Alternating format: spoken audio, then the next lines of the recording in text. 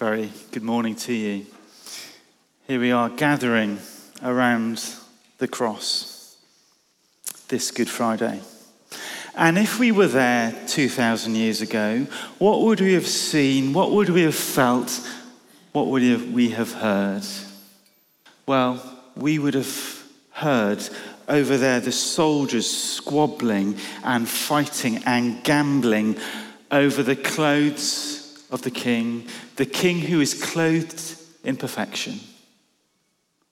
We'd have heard the crowds behind us mocking and scorning and despising, using the very breaths that the Lord of life was giving them. We'd have felt the Middle Eastern breeze in that dark noonday time, catching on our chin with the dust in our face, and we would have smelt a smell. We would have smelt the garbage heap of Jerusalem's city walls caught in the breeze. Jesus, the ruler of all, dumped amongst the rubbish heaps. And then as we, perhaps with Mary, his mother, and John, his dear friend, as we reached forward to touch that wooden cross, we'd have felt the sharpness of that wood. We'd have followed the grain up the wood and followed our gaze and be met by a beaten, battered body. The one who is wholeness broken. And if we were there, we would have turned our face away, aghast at the horror before us. And yet, if we were Mary, if we were John, we wouldn't be able to help ourselves but to look again up that broken body to the face of the one there. And what would we have seen in that face? Well, it's not so much what we see, it's what he saw. John continues. John, verse 25. Near the cross of Jesus stood his mother's sister, Mary, the wife of Clopas, and Mary Magdalene.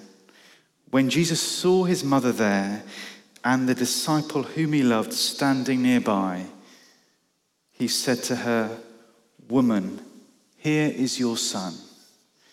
And to the disciple, "Here is your mother." We'd have seen lots of all sorts of things, but what is so amazing is that Jesus saw. There he is in the most literally excruciating agony, and he doesn't shut his eyes in self-despair and in resentment. He doesn't look inward in despair like we so often do when we face pain. No. He opens his eyes and he looks outwards in devotion to others.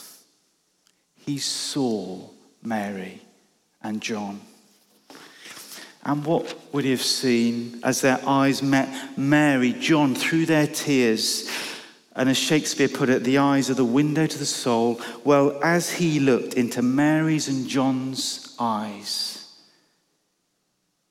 seeing their souls, he would have seen their sorrow and their sadness and their sin, just as he sees ours. Jesus Christ, the living one, sees into my soul and yours this very lunchtime. And he looks and he loves and he gives. He uses his last breaths to give and to give and to give, because see what he says. "Woman, here is your son," and to the disciple, "Here is your mother." Here in the depths of his agony, we see the heights of his love. He is thinking of others, giving. At that moment of agony, He can't help but think of others. In the deepest darkness, his love shines the brightest. That's the sort of heart Jesus Christ has, that at his worst, he shines the brightest. And he's so forward-thinking. There's no NHS, there's no welfare benefits, there's no state pension for Mary to look forward to. And even then, Jesus is thinking ahead, who's going to provide for her? And so he locks them up in love together to provide for his mum. What an amazing heart Jesus Christ has that is outward looking all the time, even at the worst. And what is true then is true still today. Some of us, I know, there is suffering and shame, and for all of us, sin in our lives. And yet Jesus Christ comes out to us, gives of himself. And look what he does. Look what happens. Two things as we stand near the cross. Two implications. One is that we can know that we are beloved. Look how John describes himself. He's the disciple whom he loved. And of course, John, the apostle, is talking about himself there. But you know, that is what it is to be a Christian. It is to be near the cross again this Friday and to know that there, and because of there, we are loved. We are beloved. Love, you know, is such a funny old word, isn't it? It's so sentimental, so frothy, so sort of well-meaning. But love, all of us, in our families, in our friendships, we know that love is really actually very costly. When someone is in before you in need, then to help minister to that need, that is going to cost you. It's going to be inconvenient. It might be a burden. It might be draining. And yet you do it for the sake of love, for the good of the other. That's what love does. And this is love at the 9th degree, 10th degree, nth degree. It wants our good and it will do whatever it takes to get to our good. And that's what Jesus is doing in love for John, for me. And so that phrase, the disciple whom he loved, there's room enough in that phrase for you and for me. We can squeeze ourselves into the shoes of John, knowing that actually Jesus Christ is one who says we're a disciple whom we've been loved by him. So we are beloved. And some of us this morning, we doubt that, or we forget it, or we stray from it. And the plea of Good Friday is Jesus Christ saying, come and see how loved you are, the lengths I've gone to. Beloved, but also belonging.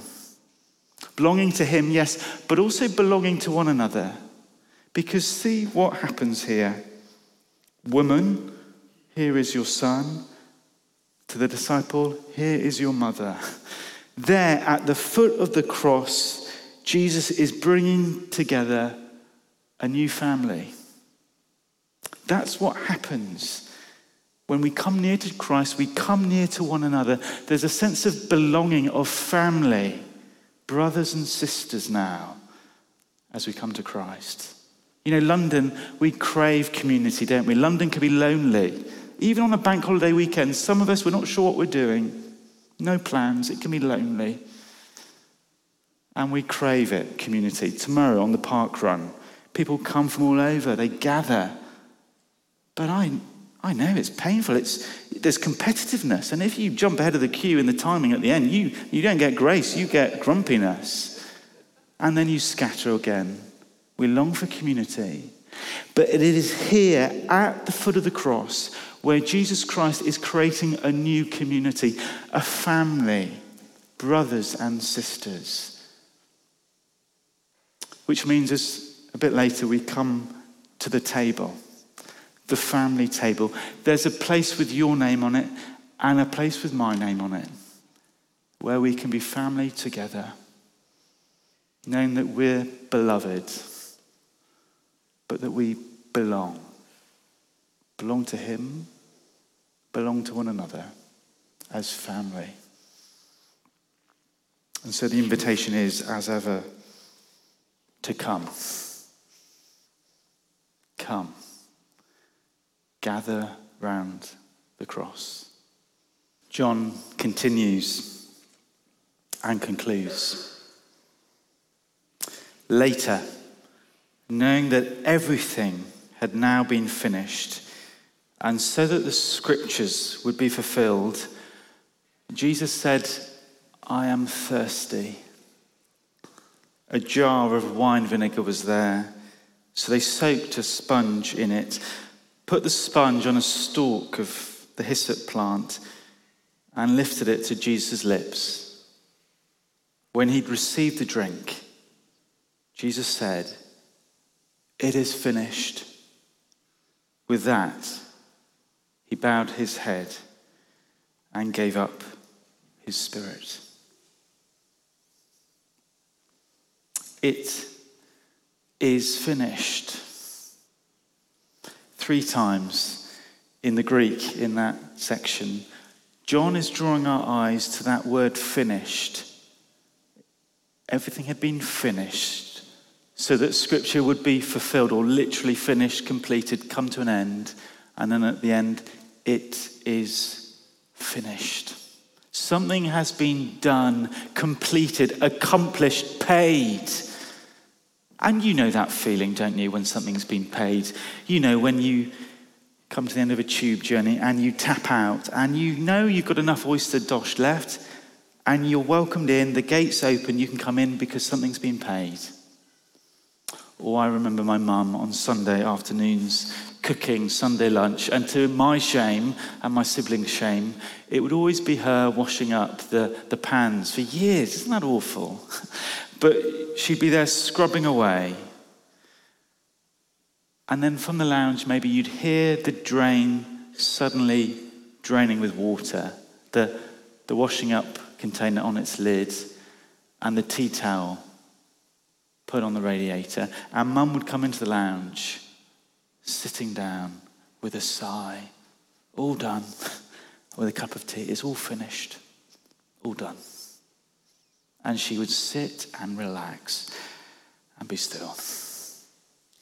And Jesus Christ is saying something similar, that he has finished something, something's been drained, and now he sits down and invites us to do the same. With a sigh, it is finished. Notice he says, it is finished. Not I am finished, but it. No, this isn't a cry of defeat. This is a shout of victory. Jesus Christ is in utter command for every second of this moment. He gives up his spirit. Do you notice that? Even his end of his life, he is in utter command. No, it's not he is finished, but it is finished. Mission accomplished. And so what is it? What is it that has been finished? Well, a whole host of things. The perfect life of loving obedience to the Father that we never could. That perfect clothing of beauty. He's lived that life. Finished. The wrath of God against all the sin of the world, my sin and your sin, the sin of history, being put upon his Son, bearing our penalty once and for all. That finished. Where sin had left a crimson stain, because of that we are washed white as snow. The eternal plan of God, Father, Son, and Spirit, from before time began, to restore and renew his broken creation, there in the cross, it's been finished. And the fulfillment of all God's promises down through the centuries to Israel, God's people in the Old Testament, the sacrificial animals, the Passover lamb, the temple. Jesus says, finished. I am the Passover lamb. shedding my blood for you, he says. It is done, done, done. This time last year, I was chatting to an Orthodox Jewish lawyer friend the same weekend, Easter and Passover, as this weekend as well, this year. And I asked, what do you do now to guarantee forgiveness, to atone for sin? Now that there is no temple in Jerusalem destroyed in 70 AD, what do you do now? How do you atone for sin? And he was eating his kosher meal, actually, on this plane back from Jerusalem. And he scratched his head and said, that's a very good question. Lots of answers to that. Okay, but what do you do? He said, well, I do a lot. I pray a lot. And I keep this and I keep that. But I do a lot. I asked, do you know that have you done enough? How do you know if you've ever done enough? And he looked at me and he said, I don't know. So I do some more. Do. And into that, Jesus Christ proclaims, done, done, done. It is finished. And you know, it's not just my friend who has that instinct to strive and to earn and to perform. I dare say all of us, to some degree, have that inbuilt heart posture of, I have got to pay my way, I've got to earn it, I've got to prove it. And that manifests itself in all sorts of ways. In family life, I've got to get my parents' approval. My grandchildren, I will give them the best gift and I will secure their affections. Or in work, I will smash that target and then I'll get the bonus. Or in my fitness, I will look good and then boom, I'd have made it. All sorts of ways we strive and earn and perform and do. And if that's true on a sort of social, human, psychological level, it's also true spiritually. We feel we have to do something to earn, to secure his favor, his welcome, his love. And Jesus Christ says afresh to each of us this Friday lunchtime, please don't. Don't do anything.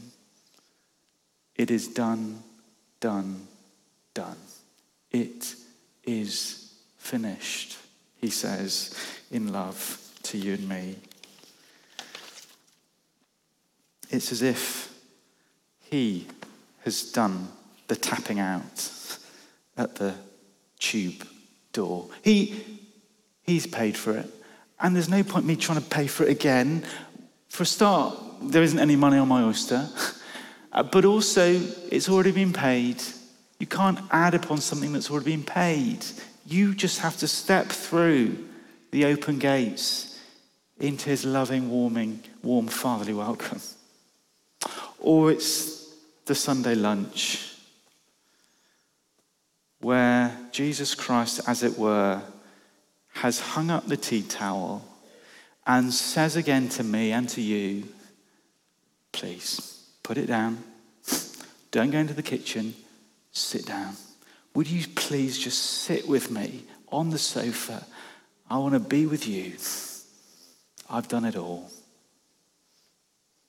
And that's the great invitation this Good Friday, to come and sit and rest in his finished work. Literally, that phrase means it is finished and always will be finished. It's amazing sometimes, Greek. And it's taught us that there is nothing more to pay. He has done it all. The wrath of God against sin, past, present, future, dealt with. Love secured.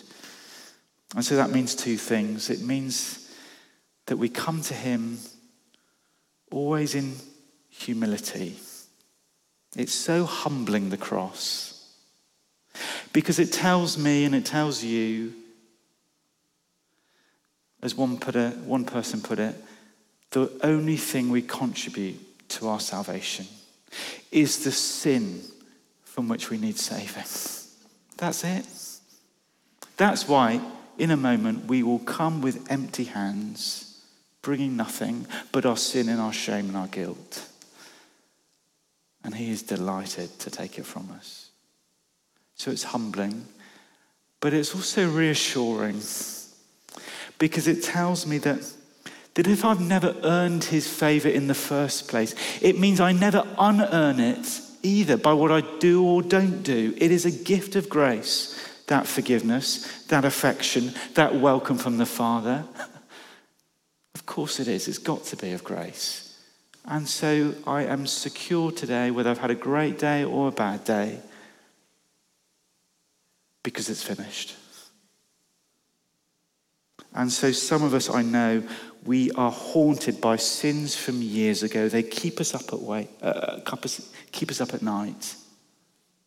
Mistakes made. Things we should have done but didn't. Or some of us, we think about the mistakes we might make tomorrow or the day after tomorrow, or the ones that will just blindside us in 5 years' time. Well, even those, in the amazing cosmic work of the cross, Jesus Christ has dealt with. It is finished. And so, as we close and sing again in a moment, the great invitation, again, is to come. One old hymn puts it like this: cast your deadly doing down at Jesus' feet. Stand in him, and in him alone, gloriously complete. Clothed with his beautiful moral perfection, whilst he's clothed in my sinful garments upon the cross. What a swap, what an exchange in love for me, for you, for any who would come to him. So won't you again, maybe for the first time for some of us, but all of us, why don't we come again to him now in the quietness as we prepare to sing?